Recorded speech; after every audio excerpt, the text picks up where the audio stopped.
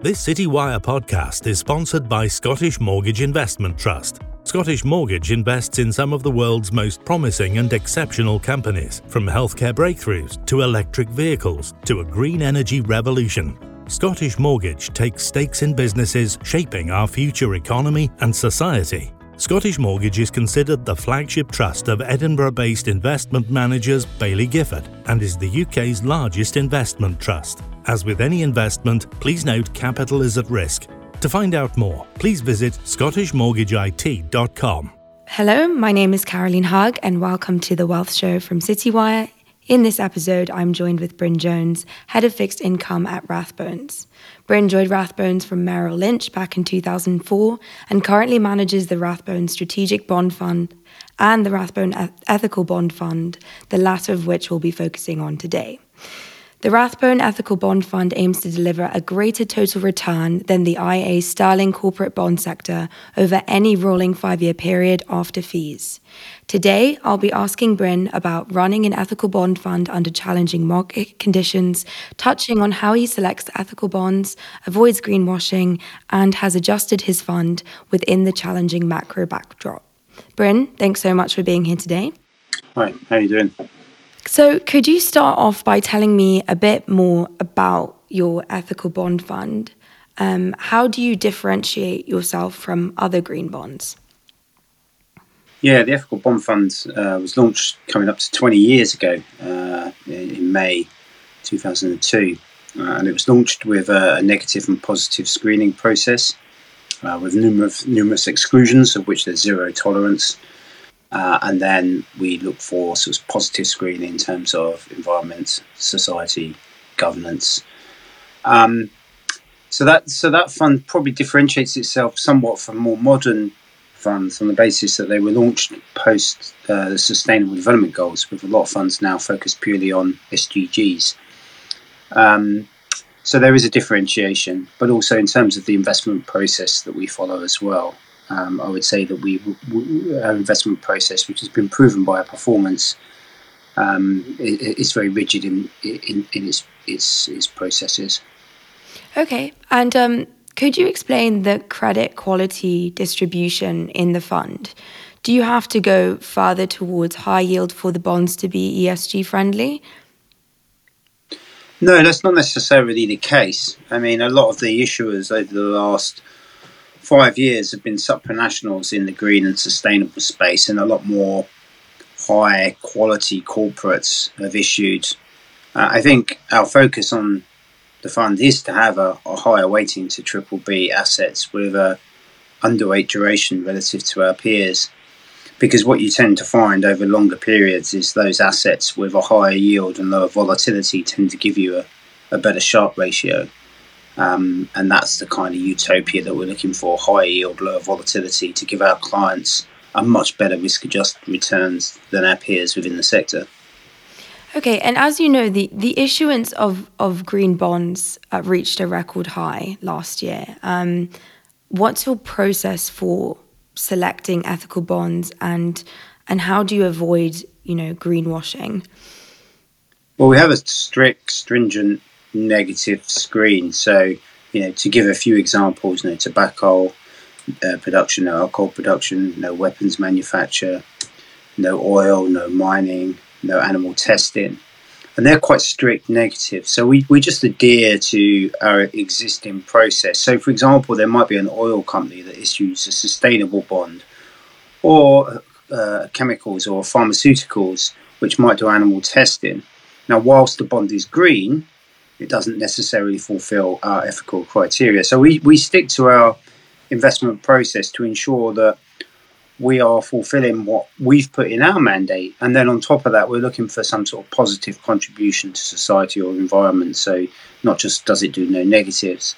And I think that's our approach. And whilst it might not be specifically linked to Sustainable Development Goals, we do also overlay our credit research with MSCI ESG screening, as well as carbon output and the aims of a business to be net zero. So we are probably doing both in terms of negative and positive screening, as well as our own sustainable overlay.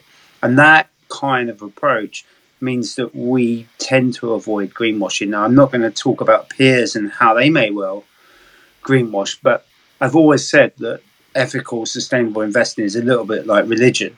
There are many religions in the world, and they all have the same sort of kind of moral compass of where they want to get to. But by getting there, they do things very differently. And I think it's very dangerous for us to go around telling other investors that they might be subject to greenwashing when actually the investment process that somebody's put in place is just a different means to get to the same goal that we're trying to achieve. Okay, and how do you monitor the companies that you invest in to make sure that they're kind of keeping up to ESG standards? So, as I said, we've got a credit overlay. So we're using Sustainalytics and ESG research firms for the credit side, albeit that they cover the majority of our assets, but there is a tail of assets which these businesses just don't cover. So not just that though. We use an internal research process through Greenbank, which have been in existence well before the fund existed, and they're based out of Bristol, out of Rathbones Greenbank arm, and they spend a lot of time with a huge database of information, looking at media reports, company reports, and ensuring that they continue to fulfil our guidelines. So you've invested in the new UK Green Gilt. Do you think the criticisms of this scheme have been fair? And why do you think sales have been somewhat muted? Well, I don't think sales have been muted. I would disagree. I mean, in terms of the Green Gilt that was issued, the first one, it was 10 times oversubscribed. I think it was the most oversubscribed government green deal in history. So I tend to disagree with that statement. And if you look at the curve, they trade on the curve, or if not through the curve. The gilt curve tended to suggest that secondary demand has been quite strong also. So I don't think the criticisms about the valuation is correct. In terms of criticisms about the process underlying it, there has been numerous things. One of the things that we highlighted pre-issue, which the DMO listened to, was no nuclear, because of course the government's 10-point green plan included small nuclear power stations, which again, albeit that they might be climate friendly, are a huge risk when they go wrong. And there's been some other criticisms about the sustainable farming in there. But in general, if you look at the underlying use of proceeds, I would say more than in general, I would say, near enough in its entirety, it's pretty strong and it's going in the right direction. And that's the main thing. We're looking at economies here that are transitioning from economies which have been pumping out carbon for numerous years into economies which hopefully will become more environmentally friendly in their energy. But I don't think that's going to happen overnight. So therefore, the transition is the most important thing, and being realistic about that and supporting the government in that, I think, is the key issue. And, in terms of ESG ratings and research, equities are well covered in this space. So why is there a lack of coverage for fixed income? And is this a challenge for you as an investor? I wouldn't say the lack. I would say it's just not there in its entirety. If you look at, for example, our carbon data, I think Sustainalytics is about 60% of our holdings. MSCI in the region of 80-something in terms of their ESG ratings. And I feel what you tend to find is these single deals, single issues, 250 million and below, where there's a broad range of debt relative to the equities. So, there is a huge irony that all the research companies cover the big companies. So a fund can turn up to the market, say 100% of our assets are covered by ESG ratings because they are large cap FTSE 100 companies. Whereas a company that might be investing in social housing, renewable energy bonds, or small renewable companies, or charities or charity bonds like we've got, which is not covered, actually have a far bigger impact in terms of what they're trying to achieve, and yet they're not covered by the rating agencies. So There is a bit of an irony there, and I think it's because of the depth and size of the debt markets relative to equity markets. But having said that, I don't really know whether that covers, in my experience of small cap Japanese equities, for example, is very limited. And so again, making a general sweeping statement about equities without the knowledge of that is very difficult for me to do. Yeah, okay. And so the Ethical Bond Fund has been one of Rathbone's most popular strategies in terms of sales, but it has had a recent dip in performance over the past few months. So are you starting to see the demand for ESG dampen this quarter because of the challenging macro environment? And could you explain the more recent dip in your fund's performance? In terms of flows, I don't think we have seen significant outflows. In fact, if we look at the Pridham report and other reports that are out, the IA numbers, it's quite clear that other funds and other houses are seeing much bigger outflows than ourselves. So that's the first thing. If anything, we are seeing as much demand on the ethical side as we've ever done. We are receiving reverse inquiries from numerous jurisdictions outside of the UK, as well as investors in the UK that are continuing to move their portfolios towards a more sustainable future. So I think on that side of things, ESG has not been a weakness. In terms of performance, the performance has dipped on an absolute terms, naturally, with gilt yields rising at their fastest pace in history, at the same time as credit spreads also widening because of the concerns about, one, inflation, and two, Ukraine, Russia, creating all sorts of issues. Has meant that an absolute performance, the performance is down, but on a relative basis, again, versus our peers, if you look at year to date, for example, the sector has 104 funds in there, and we're around 55th. So that's pretty much average for the start of the year relative to our peers. Now, bear in mind, if you go back to what I said earlier about the fact that this fund does have a triple B focus, there are always periods where we tend to underperform in the short term. The GFC was a period where we underperformed. 2011 and 2016, we had taper tantrums and Greek financial debt crisis. The 2 months of the pandemic, we underperformed. There are always periods where we underperform. But if you look at our long-term performance, what you tend to find is that, as I said earlier, that ability to find that those yielding assets which give you good yield will over periods give you good compound return. The things that really damage us would be destruction of capital. And that comes from either significant outflows, which we've not seen, if anything, we're about neutral, or a deep, deep recession. Now, at the moment, I don't feel from the economic data that we're seeing that we will see a deep recession in the short term. Having said that, as government bond yields rise, you tend to find history suggests that recessions start becoming more imminent. And that means that we can now steer our portfolio a little bit away from credit risk into higher yielding, lower risk assets and achieve the same kind of yields. So I guess subversively over the next 2 years, we'll probably see the fund de-risk a little bit. But at the moment, we're continuing to pick up carry. And history also suggests that when interest rates start rising, they rise because economies are doing quite well. And you can see that economies are still continuing to grow in the UK, US, arguably in Europe a bit. And that means that financials and corporates will continue to perform, and taking that carry and return continue to give you good compound returns over the medium term. Okay, and have you made any adjustments to your fund since the outbreak of war in Ukraine? And how will you ensure that your fund, continues to perform well, with rising inflation in the future?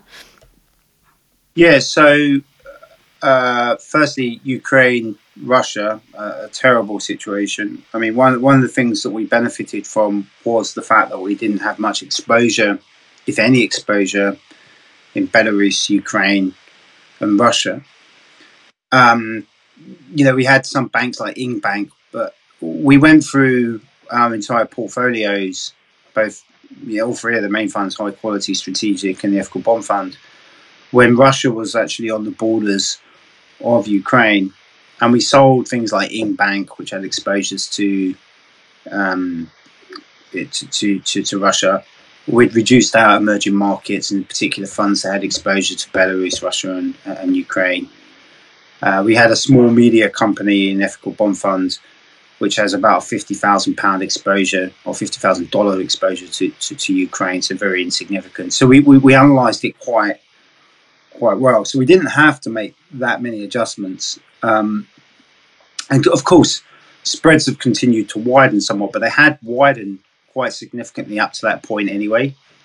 So we didn't feel there was any significant need to reduce any specific credits. We've been focusing on our insurance companies to find out what kind of risks they've got. That again, we don't feel there's any significant capital events that would be created as a result of Ukraine, Russia. In terms of duration, yields have continued to rise because of the inflation pressures. Now, arguably, we've been positioned quite well for that, as in relative to our peers in all funds, we're underweight duration. So that's actually benefited us, having a much shorter duration than our peers.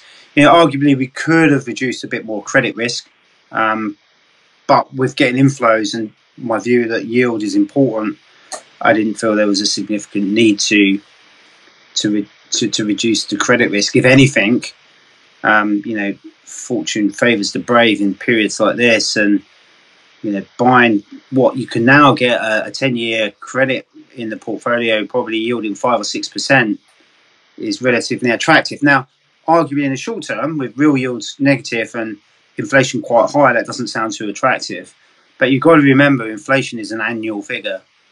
And whilst inflation over the next few months might hit double digits in the UK, all else being equal, one expects within 24 months for inflation to be running down at 1%. And that would mean that, buying yields now is actually quite attractive. Now, I'm not necessarily saying we've reached the peak in yields, and I do think government bond yields could top a little bit higher. But if you go back, over the last 5 years and said, well, I've got my risky portfolio here of equities and I want to hedge against it, you had to pay to hedge, basically in nominal terms. You had to pay to hedge that portfolio. Now you get paid to hedge your portfolio. Your more risky part of your portfolio, you can hedge with an extra bit of yield. That's becoming more attractive. And the key to me as well is when the yield, what we used to call about the reverse yield gap, many years ago, that was always a significant issue between the yield that you could get from bonds and the yield you could get from equity. Well, for the last 5 years, it kind of made sense to buy equities because you could get a higher yield, and you compound that yield over 10 years. Your equity portfolio would still need to fall 30% before you would have been better off buying government bonds, or perhaps 15% relative to credit. But now that's reversed a bit. And that's the key thing. So asset allocators will start allocating again back to fixed income, and particular pension funds, which might be fully funded. There's more fully funded pension funds will now be looking at fixed income markets more attractively. So whilst I don't think right now is the time to be buying gilts, and I do think gilt yields will go higher, I do think that over the next 12 months, it's going to be a reasonable entry point. Okay. I think those are all the questions that we have time for today. Bryn, thanks so much for your time. Thanks. Excellent. This Citywire podcast is sponsored by Scottish Mortgage Investment Trust. Scottish Mortgage invests in some of the world's most promising and exceptional companies, from healthcare breakthroughs to electric vehicles to a green energy revolution. Scottish Mortgage takes stakes in businesses shaping our future economy and society. As with any investment, capital is at risk.